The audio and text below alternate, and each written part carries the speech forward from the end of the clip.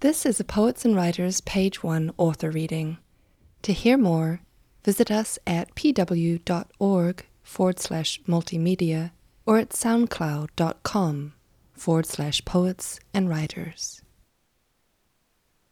One way to understand what had happened to her, what she had made happen, what she had insisted upon, it began with the house.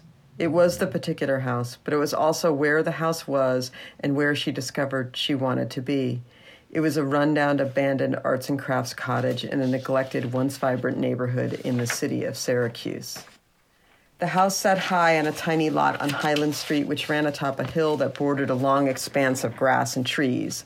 It looked like a small, sloping park, but it was actually a cemetery, the old graves scattered across the rise. Unless you were squeamish about graves, Sam wasn't. The sloping green hill was quite pretty. Highland itself offered a wide view of downtown. You could see the steeples of churches, and you could see how the small city was in a valley surrounded by hills. You could even see the kidney shape of Onondaga Lake, although it was often partly obscured by low-hanging clouds. The decision to leave her husband, the act of leaving really, began the moment she made an offer on the house. It was a Sunday. Sam woke up at 5 a.m., unable to continue sleeping. She attributed this unnecessarily early waking to the approach of menopause.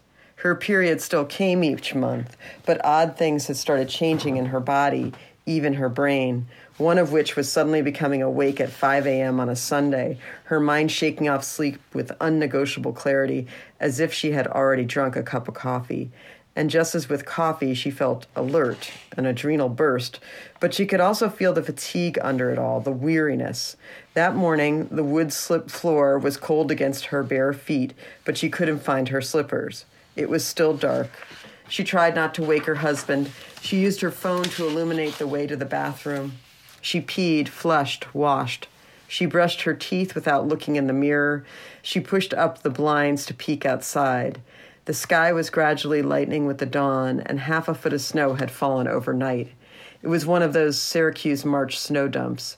Everyone complained because it should be spring, but why say that when it was never spring in Syracuse in March? Besides, snow in March was often spectacular because of the spring light. The sunrise that was creeping up now cast a pink and gold glimmer, and a little crust of ice on top of the snow glittered from the sky and from the street lamps. The trees, the roofs of the houses, even the salt-crusted cars looked beautiful. And like most spectacularly beautiful effects, it was almost too much, too dramatic, nearly lurid.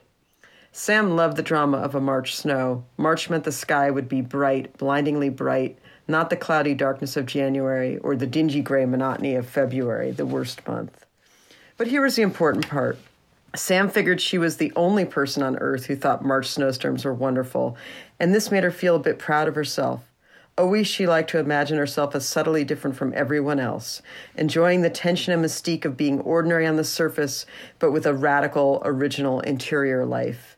For example, back when Sam used to shop the sales at the Talbots in DeWitt with the other suburban ladies of her class and age, she separated herself.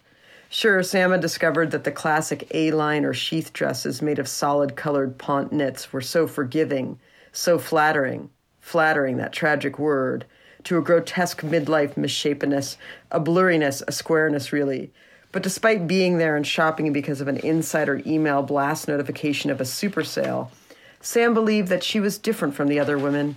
Inside, she was mocking the calibrated manipulations, mocking herself, noting the corporate branding and lifestyle implications of the preppy styles and colors, the classic plaids, the buttons on the sleeves, the ballerina flats evoking a tastefully understated sensibility.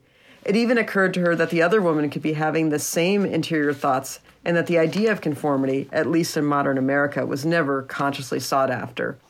No, Sam knew that you were sold the idea that you could be independent-minded even as you bought what everyone else bought. You were allowed to keep a vain and precious sense of agency. Her sense of resistance was as manufactured as her need to buy flattering clothing. Nevertheless, Sam also believed that her having such self-critical, self-reflexive thoughts as she shopped set her apart from the other women, surely. So she still believed herself to be, however stealthily, an eccentric person not suited to conventions of thought or sensibility. Lately, this desire to be contrary to convention had taken on a new urgency, well beyond clothes or matters of taste. An unruly, even perverse inclination animated her. It had been looking for a place to land, for something to fasten on.